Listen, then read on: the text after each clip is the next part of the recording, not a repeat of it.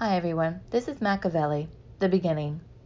For those who have not done so already, read The Prince, regardless if you know who Machiavelli is or not, for his teachings are taught in Ivy League universities and their leadership academies.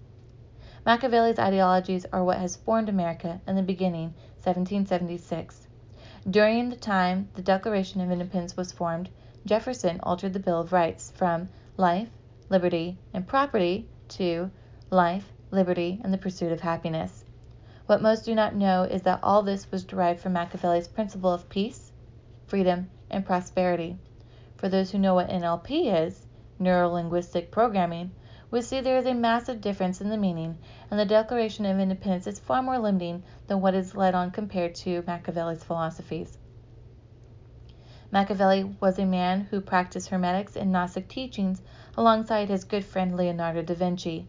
Their plans were, like Robin Hood, to take back humanity's power and give it back to the people, by helping those understand all are abundant and eradicate the limiting and scarcity mindset for all. Because fear is the presence of war, which is derived from lack of understanding or resistance of change.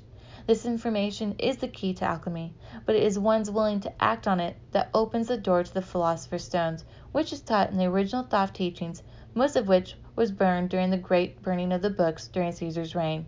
The remaining information was then scattered, and only the elite of the elite possessed such information, as his story is tainted for the rest of us. I'm not expecting anyone to believe this, but at the bare minimum, take an active part in one's own education and to research the information themselves. Thus the beginning has now passed, which in quantum physics is our future and present as well. Let us now venture into the universal languages that never lie, emotion and numbers.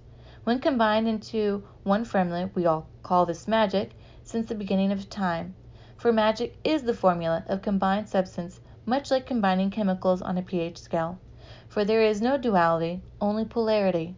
As math is the tool and science is the application of it, so is quantum physics is to metaphysics.